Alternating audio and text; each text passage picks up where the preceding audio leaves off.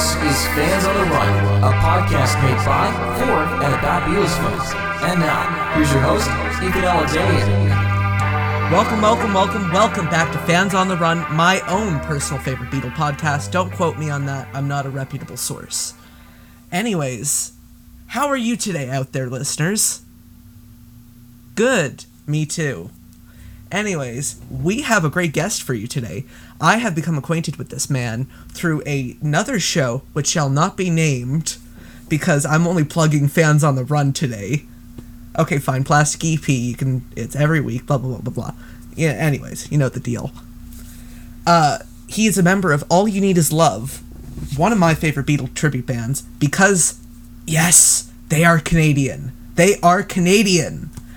I looked at my guest list and I realized I've only had about 2 Canadians on the show before, which is weird because I'm Canadian. But anyways, Nathan Liu, welcome to Fans on the Run. Well, hey Ethan, how you doing? I'm doing very well right now. How are you? Well, listen, you're proud to be Canadian, same with me. And I'm going to tell you right now, tribute bands all started in Canada, way back in the 70s, so we can be proud of that as well. Tribute bands started in Canada. That's true. What's your source on that? I read it. You heard it here first. It's got to be true. It's got to be true. I got it off the internet, off Google. It's got to be true. Of course. That's just the law of the universe. That's right. Yeah. But I think it's pretty well. It doesn't really matter, but I just like to say that because we're Canadian. You know what I mean, Ethan? Yeah. It's, again, is anyone really going to take the time to find out if it's true or not? The good thing about facts is that you can lie about them, and a lot of people are too lazy to find out if you're telling the truth or not. Ethan, the boys from All You Need Is Love, tribute to the Fab Four from Calgary here, Van, Aaron, Reed, and Brian, they all want to say hi to you. Oh, man. They wish they could, yeah. I guess I'm popular then. Yeah, and, we know that you're so cool. We're going to send you a All You Need Is Love t-shirt just for you, Ethan. Just for me? Just for you, pal. Oh, man. For your birthday. It's like my birthday all over again. I get to turn 18 twice. And you get some freebies, too. Oh, I like free stuff. Yeah. So we're going to send you a shirt. All right? All right. I'm down. All right. So, let me jump right back to the beginning. Sure. How did you first discover the Beatles? Well, I was born in 1961, so my Aunt Marion used to look after us as kids, and she used to play all the Beatle albums. Mm-hmm. Now I'm saying records on a record player, and I was about, 2 or 3, and I heard, I think it's Meet the Beatles that has All My Lovin' and all those songs, and it was played over and over and over. And are you sure it was Meet the Beatles and not the Canadian Beatlemania with the Beatles? What was the Canadian one called? Beatlemania with the Beatles. That's it. Yeah. It's black and white, right? Yeah. With the shadowed Beatles? Yeah. Okay, well, at that time, I remember that my aunt bought it for $2.50 because the price tag was on it. And hearing all these songs over and over and over when she babysat me, I was probably like 4 when that album came out. And, I was listening to the Beatles, and I thought, I'm a kid, but this sound is so different than everybody else. And then as I grew into a man, I never thought that I was going to portray Paul McCartney. Think about that. I'm a kid, and my Aunt Marion is playing me these records. And then, later on, I decided to do this because of that. So that's how it started. I've actually got something that I think you might get a kick out of. I don't have them out right now, but I have these, I have a copy of Meet the Beatles and a copy of Beatles 65, both with price tags still on them, from Eaton's. Yes, they had a section that had stereos and records. And the neat thing about records is when you buy them and you smell them, whether you buy them now or back then, they smell the same. There's a certain smell. I know smell that exactly smell? what you mean. Okay, so They smell like, audiophile. to me, it's almost like the smell of old books. You know, that's one of the smells, but it's just a smell that's so distinct. Like when you get into there and you love vinyl, it's got to be the best smell, right? Oh, yes. Because it's like, you know, it doesn't smell like a CD, right? When you get a CD, it doesn't smell like anything. Actually, I But wouldn't why even does a know. I record- haven't bought a CD in about 7 years. Because they're too small. You can't get the artwork on there. You No. can't get the lyrics on there. It's just too small. Yeah. There's nothing better, And- and it's cliche to say this, but then there's nothing better than having that, 12-inch artwork. Well, you know, when you listen to a record, it's completely different than when you listen to a CD. You know that, right? Oh, yeah. There are people are going to argue, and, you know, they got pretty close, but a record sounds like a record, and a CD sounds like a CD. And now the younger generation saying, I don't like CDs. I want to listen to records. I mean, to be fair, most of them are listening to Spotify, which is worse than either of them. Well, you know, there are people of your age, and I don't know how they do it, but they get to the dad's garage one day, and they see this box, and they look and they go, oh, records. Led Zeppelin, Supertramp, Beatles, you know, everything. And you go, Dad's pretty cool. He listened to Black Sabbath, Led Zeppelin. You know, you're discovering all that stuff that we already did the first time 25, 30 years ago.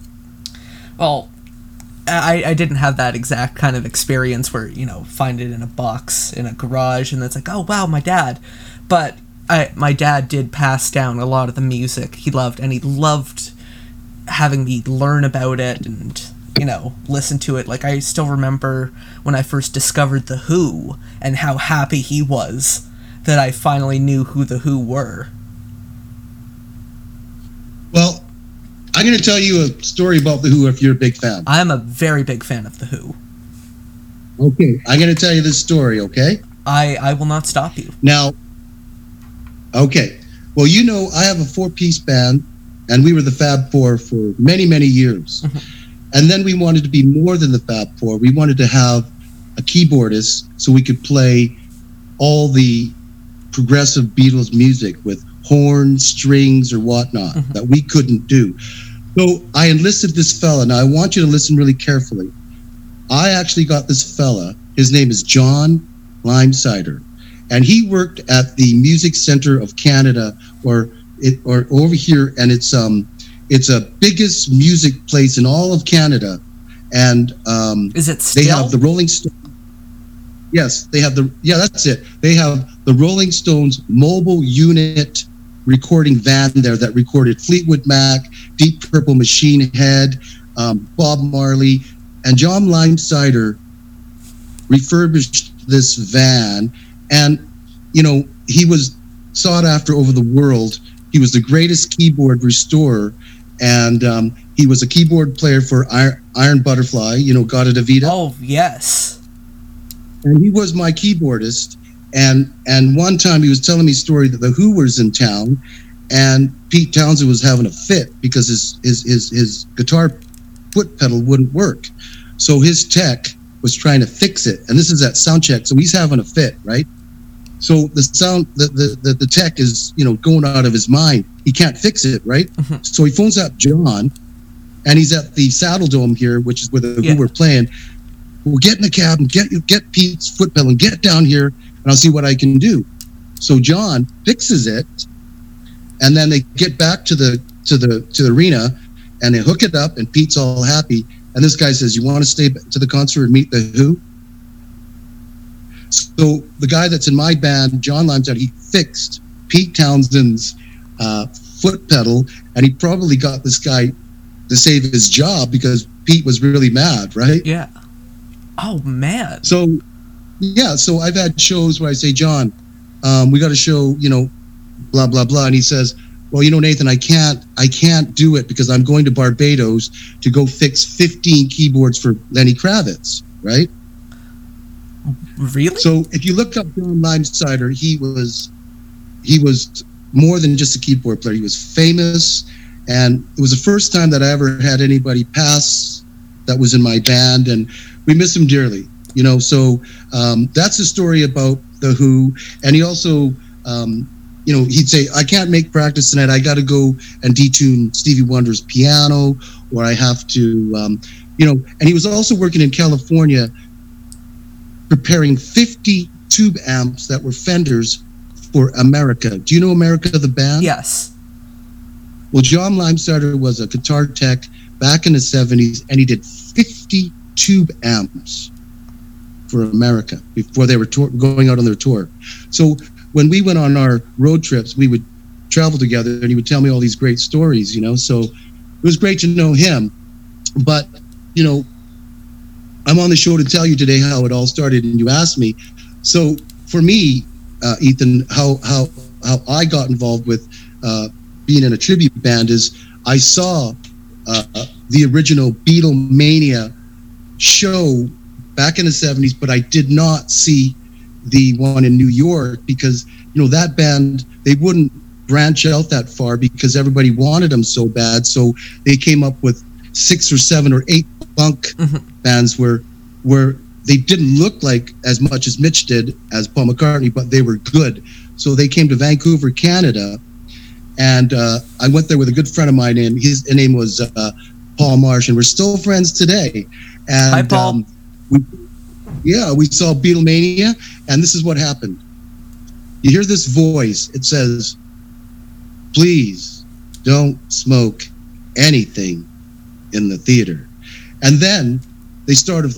The show starts with "I Want to Hold Your Hand." You hear it, and then you see this curtain open, and you see this big silk screen where you can just see through it, but it looks like the Beatles because you can't see any detail. Yeah. Then they lift up the screen, and it's this funk band.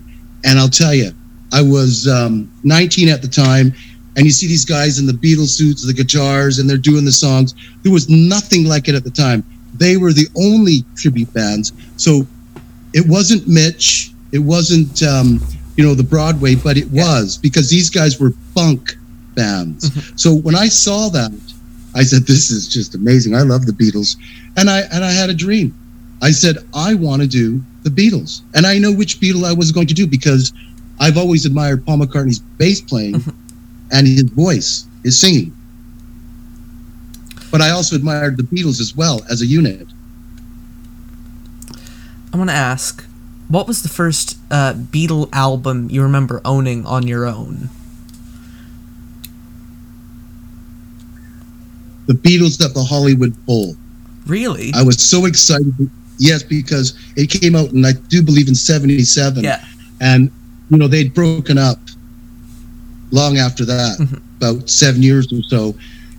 And, there wasn't really anything coming out, just rehashed stuff. And then they said, "Oh, we're going to release the Beatles at the Hollywood Bowl."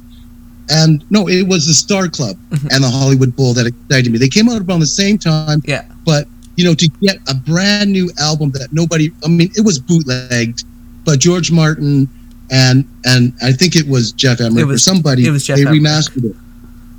Okay, so they remastered it. And, that was exciting to get that album. It really was, because I think I paid about $3.50 for it at the time. Got it at A&B Sound. That was a record store that was huge in Canada. A&B Sound. Yeah. Was it was huge. Was it nationwide? Huge. I don't know, but whenever I was in Vancouver, it was Victoria. I'm from Victoria, so there was Kelly's and A&B Sound at the time, and then you could go to Eaton's or Simpson Sears, and you could buy records, but they were just a little bit more in the department stores. So, you know what I mean? Just like the mall, you have to pay a bit more at the mall. I feel kind of uncultured about Canadian record store history, because the only big chain I know about is Sam the Record Man. Well, they eventually did dissipate, and it's a shame, and it got too late to save all these wonderful record stores because your generation took too long to get it. Yeah. But now you get it. you guys hoard so many records like we used to. Like, the more the better, right? Yeah. But they're heavy, and when you put them in milk crates, you got to store them. So CDs are a little bit more easier to pack and store. Yeah. But again, CDs are boring. Well, not really. I mean, there's some things that are not released on record. So you got to, I don't know if you're into cassettes, but you should really get into it, because that world is really cool. You can get some really neat stuff in cassette form. I mean, I don't have a tape deck. I own about 6 cassettes, all of which are by the band we're talking about today. But, I find cassettes to be just kind of a pain in the ass. Yeah. Yeah. Well, I'm going to teach you something that you might find interesting. Mm-hmm. Now, what I want you to do is be on the lookout for any kind of video machine that was a stereo recording, like a Sony that a stereo, or any kind of VCR that records, right? Mm-hmm. What you want to do is you want to take a video recorder from the 80s, hook it up to your stereo, put on the best Beatles record you have, and press record. You won't have a picture, but now you've got music on 1/4-inch tape, and you're going to sound unbelievable when you play it back on your stereo. I used to do that at parties. I used to take my stereo video machine, hook it up to my stereo with RCA plugs, put on my turntable, and record it like a cassette deck. You're not going to get no picture, but you'll get the sound. And because it's on a 1/4-inch tape, you won't believe the fidelity you get. But wouldn't it still just be a needle drop? Yep. But you want to listen to analog the best and record it on tape. Cassette is only half the size of videotape. The wider the tape, the better. It's all magnetic, right? Yeah. But I've never really thought of VHS as like the ultimate audiophile format.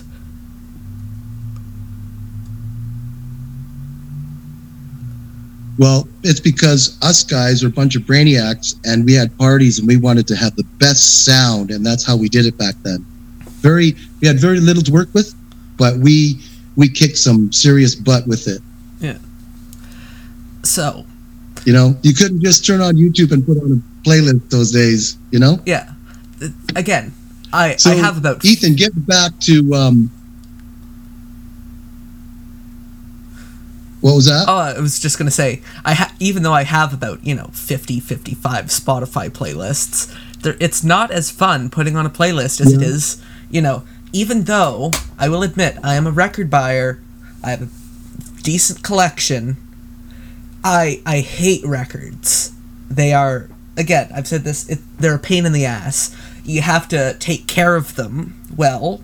You can't touch the grooves. And then the further you get into audiophile territory, it's like, okay, well, you need to buy a record cleaning machine. You need to replace your stylus like every 4 minutes. It gets less fun as you go further into audiophile territory. Well, it is true, but that's what we had to do back then. And even to this day, audiophile people, that you want to take care of your records because, Ethan, they're your babies. Yeah. You know what I mean? I've they have to be looked after. Oh, I've always taken care of my records. But it's like you have to take them out of the jacket, take them out of the inner sleeve, put them on the thing, brush the record, clean your stylus. Yeah. Then you have to, if you don't have like an auto needle drop thing, you have to like look very closely, make sure you're not too far off or not like halfway into the first song. Again, I'm preaching to the choir here. So what I want to talk to you about today was, I'm going to get into, my band, which is All You Need Is Love. And we picked that name, or I picked that name because it's a great message and it's already copyrighted and it doesn't have any references to the name The Beatles. And so that's why I picked that name. And the John guy in my band, his name is Ben. He thought, he said, "Do you think that name's a bit long?" And I said, "Well, it is, but it's got a great message." So I like that because music can move people, and what we do for a couple of hours, brings people back to just listening to music and forget about their problems. So, I handpicked this band, and, the first guy I want to talk about is my John Lennon guy. His name is Van Gara, and, he's a great John. And I met him through an ad I put out in Kijiji. And, I have to tell you the truth, I gave him a hard time because I had all these John guys that said they were all that, but when I talked to them, they weren't. So I kind of, gave him a bit of a hard time. But when I met him, he knew a lot of songs and we harmonized well together. And, he's a self-taught musician, and he's always wanted to be in a Beatles tribute band for all his life. And he'd heard about me, but I didn't hear about him. So when he met me, I gave him his opportunity. And he's a very humble individual, but he's a very, very good musician. He helps with arrangements, guitar bits, and he's a great guy. So I don't know what I'd do without this guy because him and I were born to sing together, and he's like my brother. So I just wanted to talk about him today, and he's invested. He's got a Miami 19th reissue 64 Rickenbacker, the Casino, the J1 and Vox amp, and we invested all our money in the suits, and we have different costumes and wigs, Beatle boots, you name it. So that's my John guy, and and he wants to say hello to you guys as well today. Over in Ontario there. And the second guy up is my drummer, Aaron Patton. He's a great Ringo, because I'm the bass player and him and I lock in. So that's one of the reasons. And he's just Reed Crapo, which is our keyboard player, always says that he's the most consistent guy of the band, and he is. Yeah. He doesn't make mistakes. Beatle band or not, you don't really have a good band unless you have a consistent and tight rhythm section. Well, that's very true, and that's in any band. And the greatest thing that's special about Aaron is he's actually a pastor. Really? But he's more of a modern day pastor. He's got a sense of humor just like all of us, A pastor in a Beatle band. And he's a great Ringo. He sings well. He's really solid on the drums, and just an all around really good guy, funny guy. He loves horror. He loves to go to those horror cans or whatever they are. And he dresses up as Mike Myers and scares people. I'm gonna ask. So he says hello to you today too. Oh. Well. Thank you all to everyone else and all you need is love. Yes, I almost said come together because that is what is on the poster behind you. None of the audience can see anything, so you'll have to take my word. Well, you know what, Ethan? That poster back there is a show that we did for a huge mining company out here in Alberta, and they went all out for everything. So it was pretty neat show, and we enjoyed that. So that's what that is. So my next fella up is our keyboardist, and his name is Reed Crapo. And ladies and gentlemen, this fellow is not just a keyboard player. This fellow plays percussion. He sings. He helps us with the arrangement of our songs. He tells me if I'm flat or sharp when I'm singing. And he also does our sound. And, he's got 2 keyboards, and they're very expensive keyboards, but he can play horns, he can play violins, and play, and, proper time.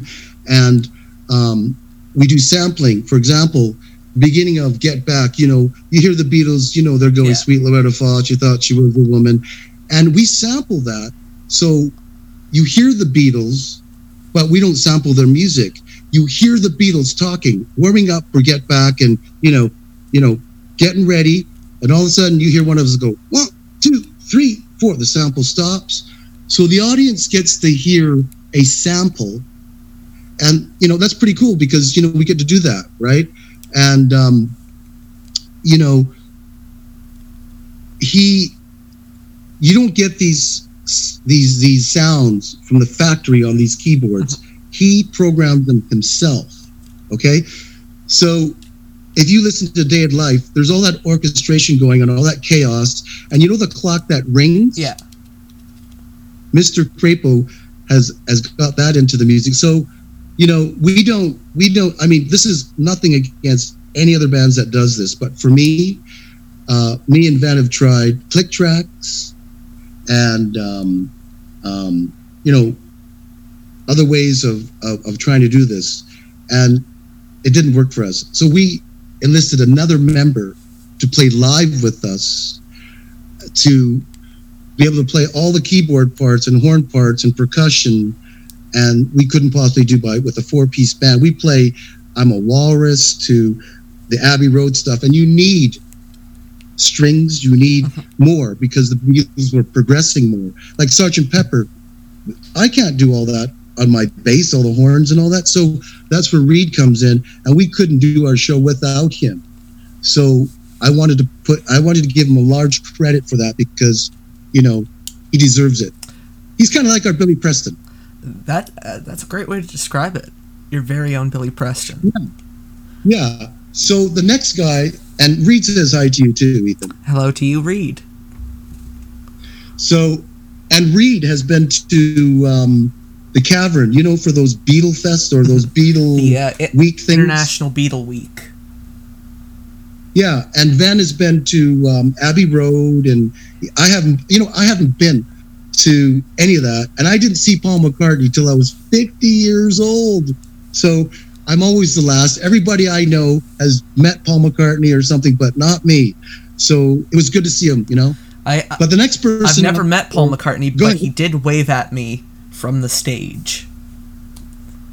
Well, that's pretty cool because that's just like you're lucky that he's still with us and you got to see that because you're only 18 and he could have not been around, so that's really cool. Luckily I was wearing my blue Sgt. Pepper suit, so that, he probably said, hey, I know that suit. Yeah, I have one too.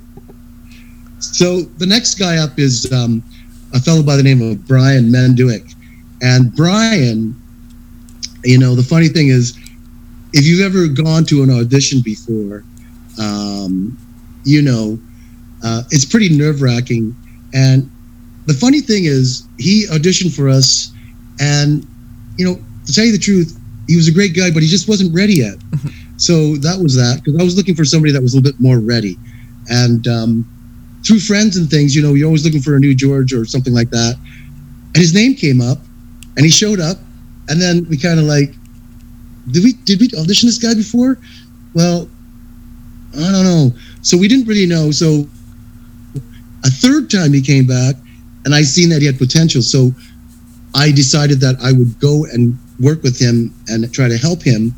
And, between you and me, and it's no secret, I'm a very demanding person because I want it to be good. Yeah. So I have to say that he had the talent, but, I'm very demanding. So he really took a lot of demands from me, and I have to give him credit because, he really, really hung in there, and, we have to praise him for that, and he's a hell of a nice guy. And so, but, he's our George. And I just wanted to mention that, there's not a lot of people that can take my kind of demands because I'm pretty intense, Yeah. You don't seem too intense to me. Well, because I'm not in the studio, and, like you and I were friends. Yeah. And if you were with me and we were in the studio and we were playing them together in a band, I would say, Ethan, when I talk to you as friends, that's fine. But when it comes to the music, I can't bite my tongue just because you're my friend. Yeah. I have to say to you, look, these people, when you want to do the Beatles, you can't skimp out.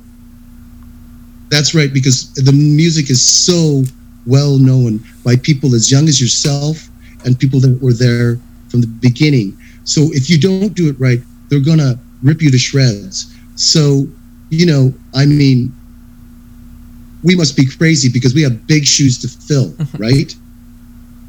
So, I mean, that's no big deal because, we love to rehearse and, try to get it as good as we can and learn from other people that we watch on YouTube, because really there are thousands and thousands of Beatles tribute bands out in the world, and you can see them on YouTube. And here's the thing, all these people have to, they have to, track down Rickenbacker guitars, Gretsch guitars, Hofner basses, Vox amps, Ludwig drums, the suits. I mean, it's quite a cost, right?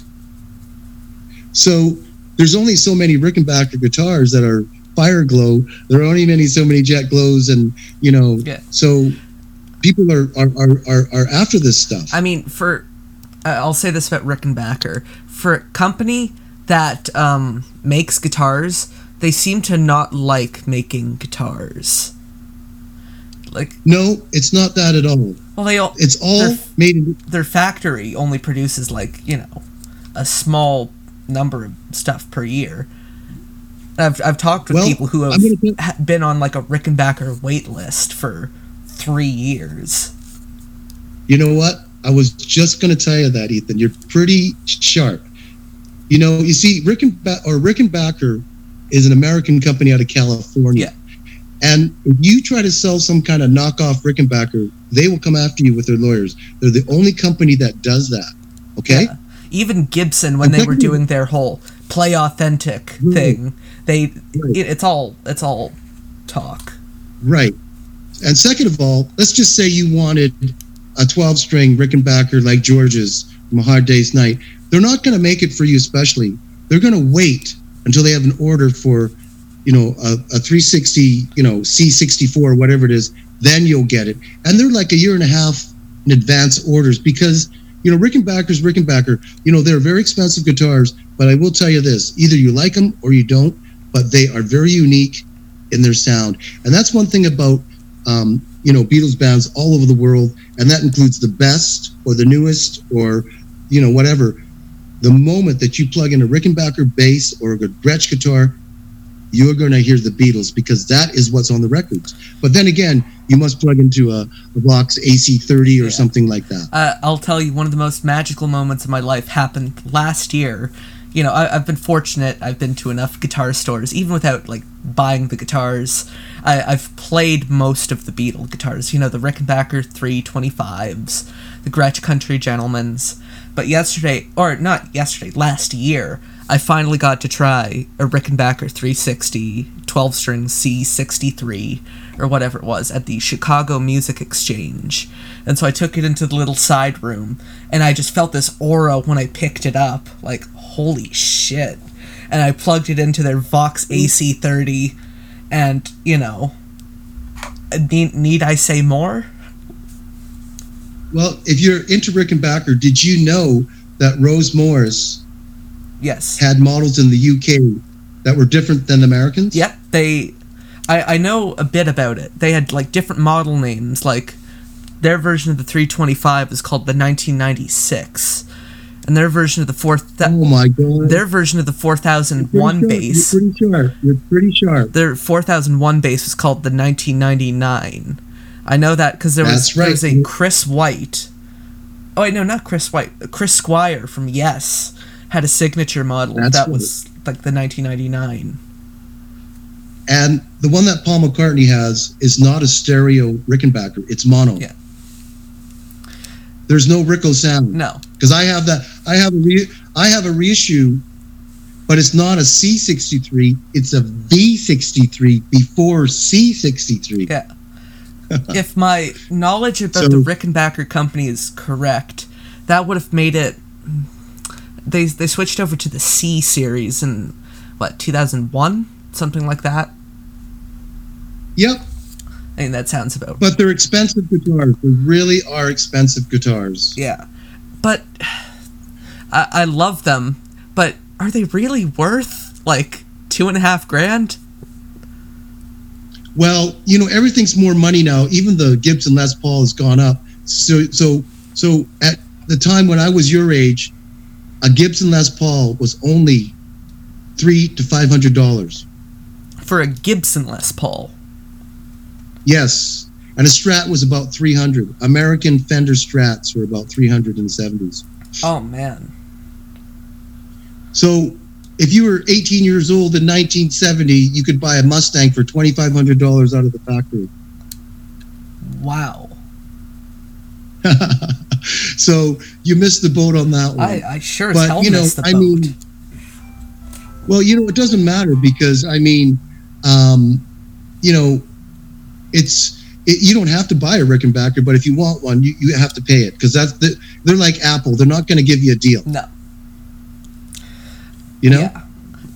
But getting back to your show, I actually just wanted to ask you a question. You were talking about arrangements for songs and stuff. I want to ask, what's been kind of the hardest song that's kind of like an unexpected one to get right on stage? For us? Yeah, and I don't even mean something like A Day in the Life where it's kind of inherently complicated. Just something weird that you guys have found kind of hard to nail right.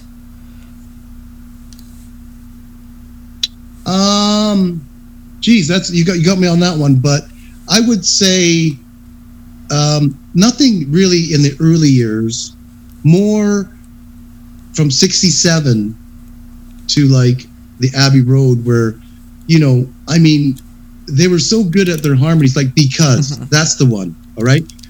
If you listen to Because, if somebody's off or flat, we're done. Yeah. So that would be the one. Because is a very, beautiful arranged harmonies that the Beatles learned as way back as the Hamburg days. So they were veterans at harmonies. Let's face it, Yeah. The only other band that I think had as good harmonies as the Beatles in the 60s was maybe the Hollies. Yes. The Bee Gees. There was Simon and Garfunkel. There was Everly Brothers. There were many. Yeah. But there were only two Everly Brothers, and there was only Simon and Garfunkel. There were 3 Beatles harmonizing. It's true. But, harmonies are beautiful whether they're 2, 3, 4, 5, Yeah. And each of those particular bands harmonized in their own way. Mm-hmm. You know what I mean? I know what you mean. Like, if you're going to do something difficult, the Beatles are pretty... that's how you do it. But when you want to do the Hollies, it's a little bit harder to figure them out. They do some really, Yeah. They were a little bit different than most British Invasion bands where their harmonies were outstanding. Not that the others weren't, but they just had a certain style. And everyone that is into the British Invasion talks about the Hollies, right?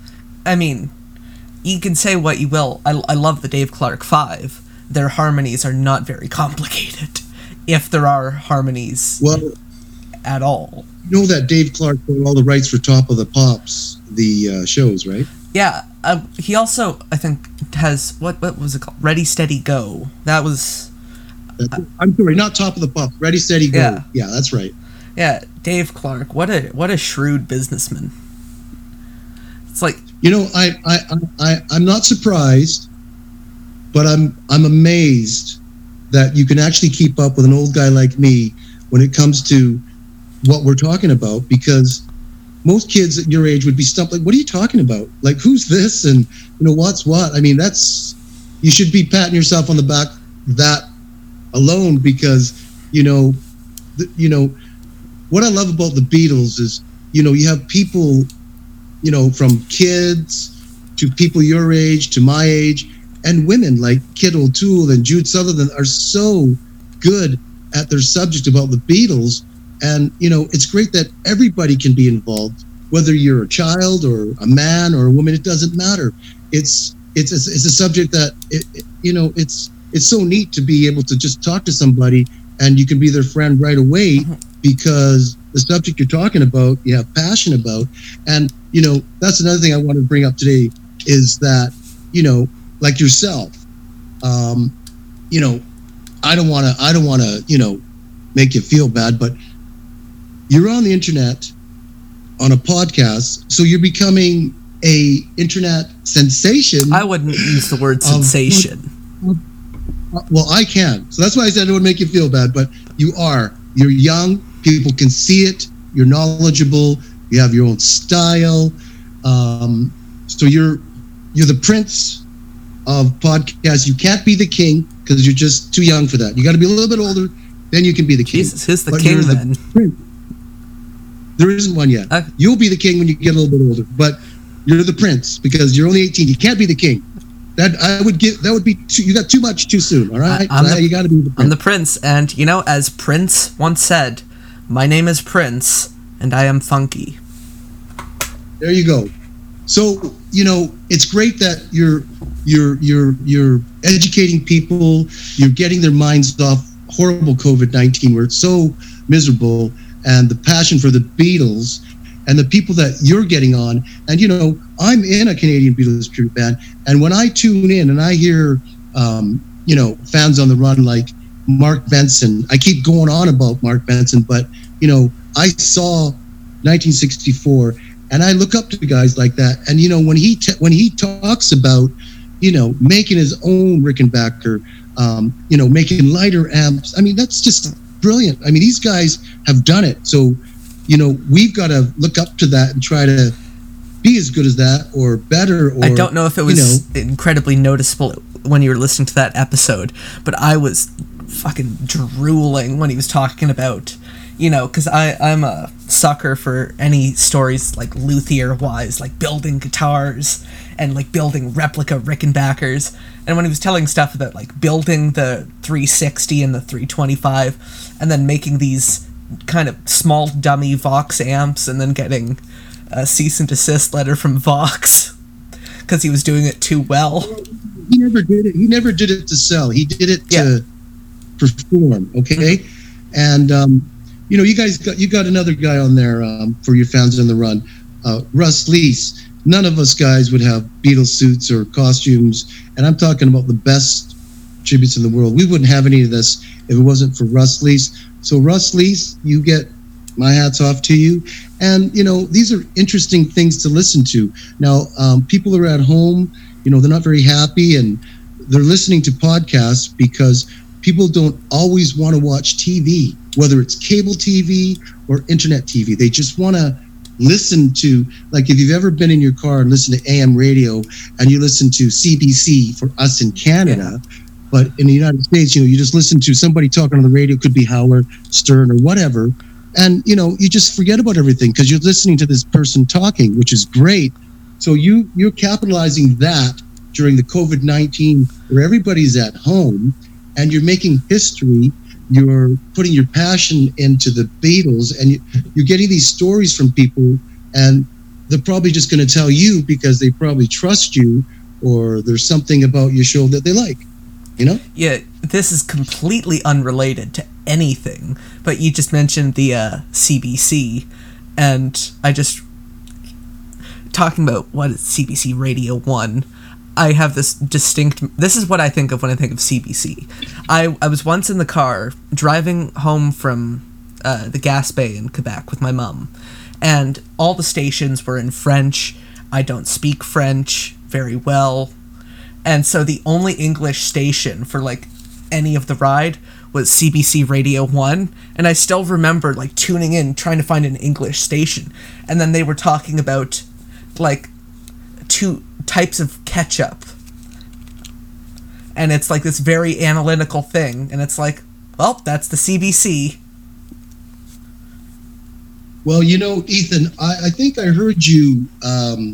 whether it was one of your Fans and Run podcasts or on the internet live TV with me and Kid O'Toole, that you weren't sure if you were going to do podcasts. I think you just did one for shits and giggles, and you ended up, it fell into your lap, and you should be doing this because you have people that are coming on your show on purpose because they want to support you because you're the future. After us old guys are gone, because you have such a passion for this. And, I think you were meant to do it. And I hope this doesn't hurt you, but I think your father would have been very proud of you because, people are, you're not just this kid that's messed up. I mean, you're sharing. Yeah. Why would that hurt me? That just makes me happy to hear. Yeah. I just think that he would be very, very proud of you because you're doing something that's entertaining people during a horrible threat to the world. Nobody's happy right now. No. So, when you're telling people about a story, these stories are not boring. I mean, you've got people on there, and if people love the Beatles, they're gonna tune into your show, and they're gonna listen to a podcast. Now, a podcast is for listening. Okay, so if you look at the history of the old days, families would gather around listening to old tube radio. Yeah. And that was the source of entertainment. Now, it's 2020. That has not changed for you. They're just not tube radios, right? So I congratulate you on the fact that you are very young. And I know I keep saying that, but we're all fascinated. And that's why all these people are coming on your show, because they want to meet you and they want you to preserve the history for you youngins. And, you should be proud of that because you've beaten all these other people that wouldn't do it at your age. You're out there, being 18 and having a good time. So if you look back 20 years from now, you're going to say, I did create history on a podcast. You're not on an internet TV show. You on a podcast, right? So can I tell you just a little thing about the origins of the show? I think I've probably said this in other episodes, sure, but I'll let you in on a secret. The only reason this show actually happened was because it was towards the start of the COVID lockdown, and I was starting to feel really isolated. And it's like, man, I want to talk to people. Oh wait, I'll just figure out a way to talk to people. I'll just call it a podcast. It's like, well, I want to talk to people about the Beatles. Perfect. Do a Beatles podcast just so you can talk to people. And now here I am. Well, you know what? You're probably right on that, but sometimes your chosen is your calling, and that's the way it is. And in a little bit, you and I are going to be on an internet TV show. And it's all right. You can say guess who that is? You can say his name. Well, it's not a he; it's a she. Oh yeah, it is her show. Kit O'Toole. Now, we both love Kit because she's so smart and charming. She's a sweetheart of a person, isn't she? Oh yeah. Kit may be my closest friend in this Beatle community. Well, she certainly takes a liking to you. And what I like about meeting you and her is you're interesting in your own right because you are the prince of podcasts. You're PP, okay?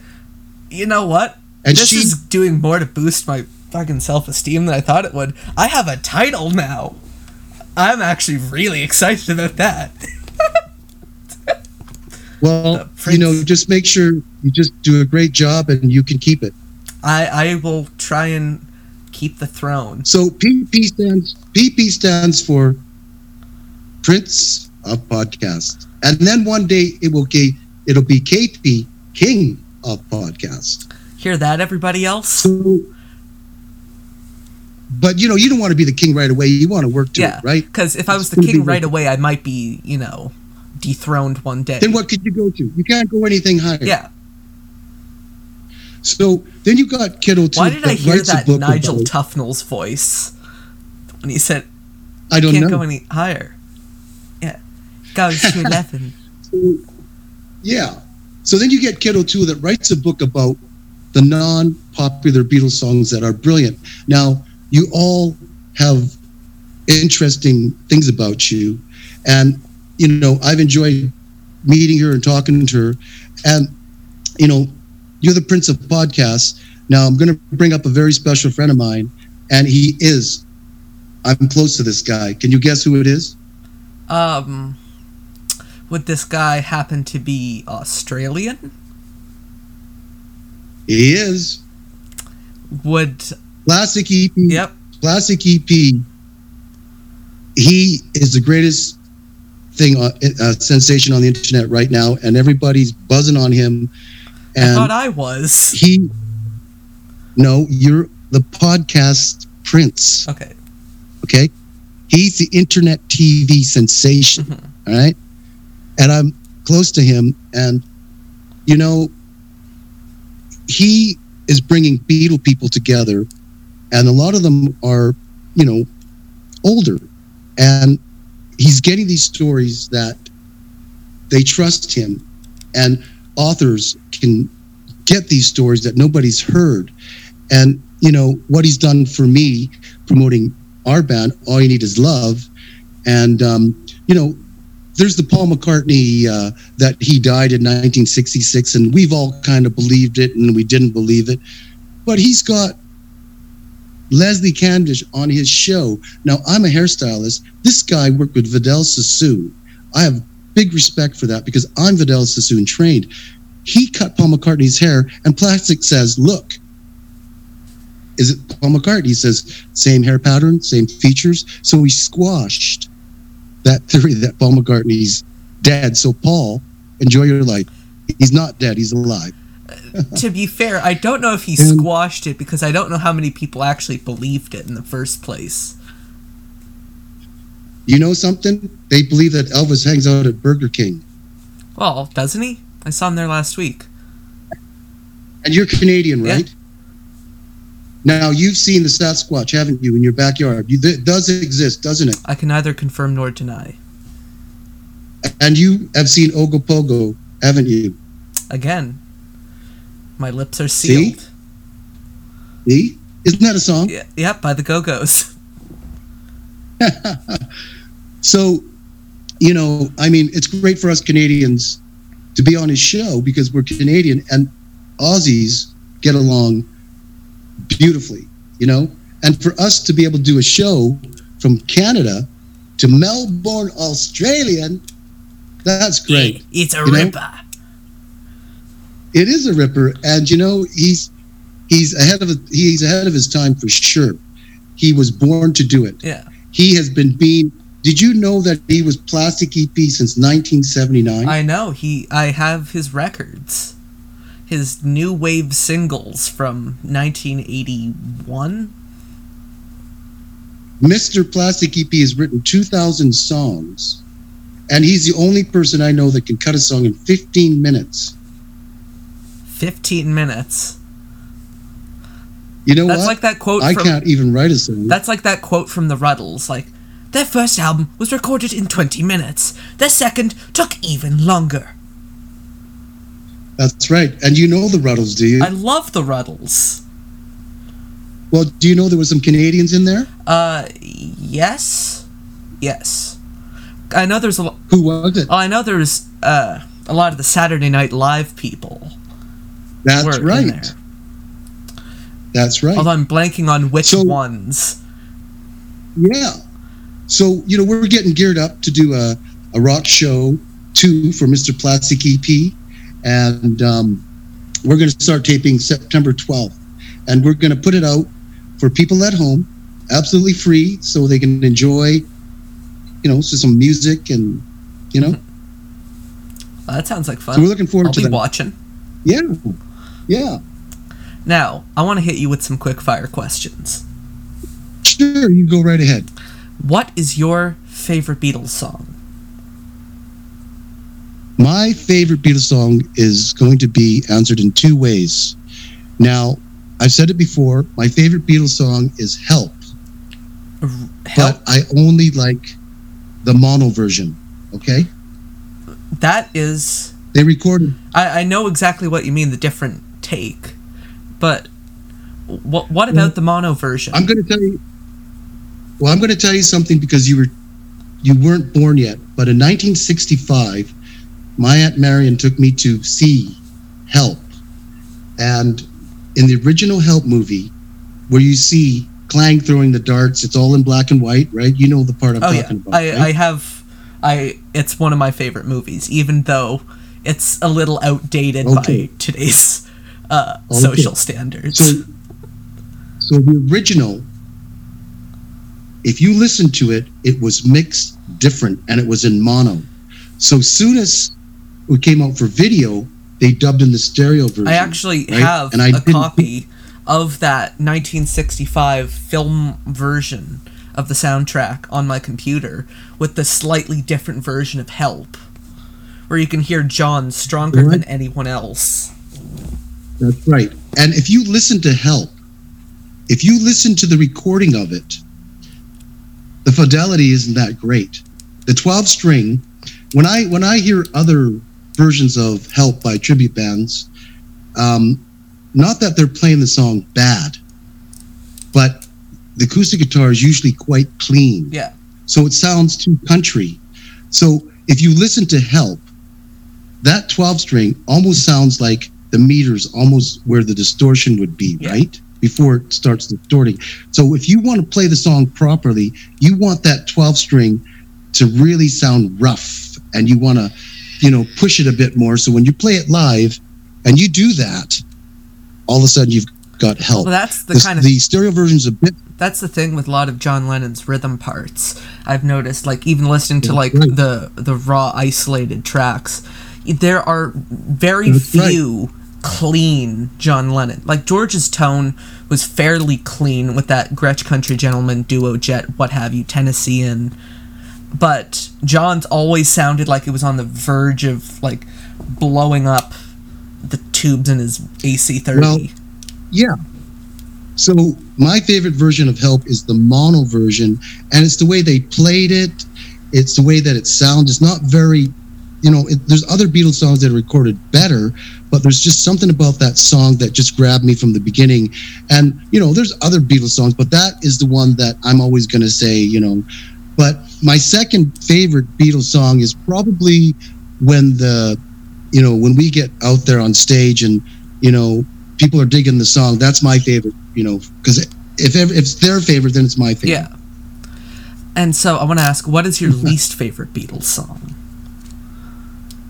Well, a lot of people get asked that song, and I've always liked melodic and there was some phases that the Beatles went through that I wasn't really keen on, and probably not the idea itself, but Revolution 9 was not a melodic type of, it was very avant-garde at the time. So it's a sound collage. I still look at it as art, and I can, but for a song that I would perform, I wouldn't want to perform it. So that would be the song. Yeah. For me, anyways. Well, I don't even know if I'd consider it a song. Well, if it's listed on the album, it's a song. That is a fair point. So, what is your? Well, can you imagine hearing it? Could you imagine your grandmother sitting there going, "Who are you listening to? I thought you were listening to the Beatles. What is this number 9? Number 9?" And she might think it's rubbish. Yeah. Well, I only listened to Revolution 9 the full way through last year, and I've been a diehard Beatle fan for about 10 years. I only listen to it. Like, I have like 9 vinyl copies of the White Album, but it's usually I kind of turn it off as Revolution. So to be fair, that means I also haven't really heard Good Night, or I haven't been as exposed to that because I just kind of turn the record. I'm going to meet them. Exactly. You're going to find somebody that might really like a song that we don't like, and that's okay, because everyone has the right to like what they like. Yeah, everyone's allowed to be wrong. It's still the Beatles. Yeah. Right? So, I want to ask you, what is your... And we all have artists that... Oh, no, keep going. I interrupted. Go ahead. No, I'm ready. Go ahead. I was going to ask, what is your favorite Beatle album? My favorite Beatle album. I'm going to say I have, Hard Day's Night. Okay. Explain. Well, I think I like A Hard Day's Night because they added that 12 string in there. Oh. And it just gave them the secret weapon. And the songs were just great on that album. Oh, you know? yeah. It was the early Beatles at their peak. You know? All 13 of all of the tracks are original Lennon and McCartney, one Harrison. Yeah, and it's 64, you know? I mean, think about it now. It's the Beatles on top. Richard Nesbitt. My friend John Montagna explained it this way.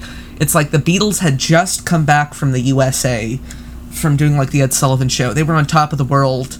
Who's better than us? No one. And so you hear the Beatles on top of the world. Well, who's your favorite? My favorite. What's your favorite album? My favorite album, Beatles. and the correct answer is Revolver. Okay, well, you got spoiled there because that's when the Beatles completely changed. Well, now you got it. What I like about Revolver is there's still traces of the early Beatles in there. Like with some songs like And Your Bird Can Sing and, Good Day Sunshine.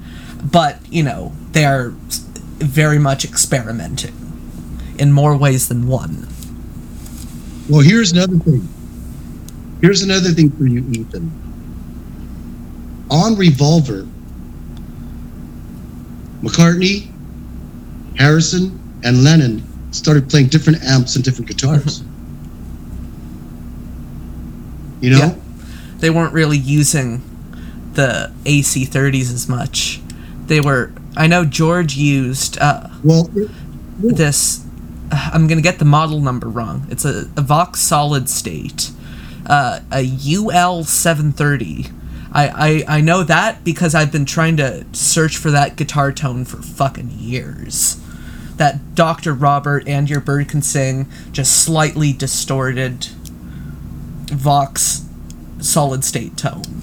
There's a few pedals out there that can do that. What you're looking for. I know, but a lot of them are very expensive. Like there's this really nice one called the Dr. Robert pedal.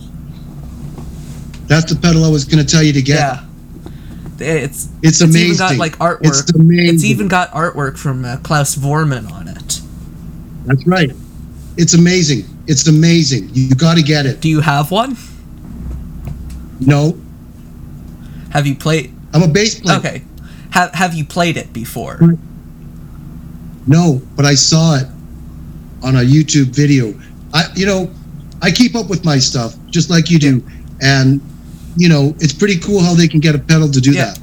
And then there's other because the moment you hear it, it's definitely Revolver, Paperback Writer. You know that sound. Yeah.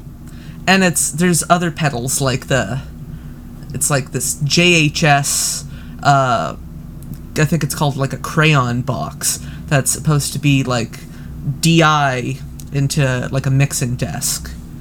Like you've done your homework. Well, I'm a guitar player. I'm a music nerd.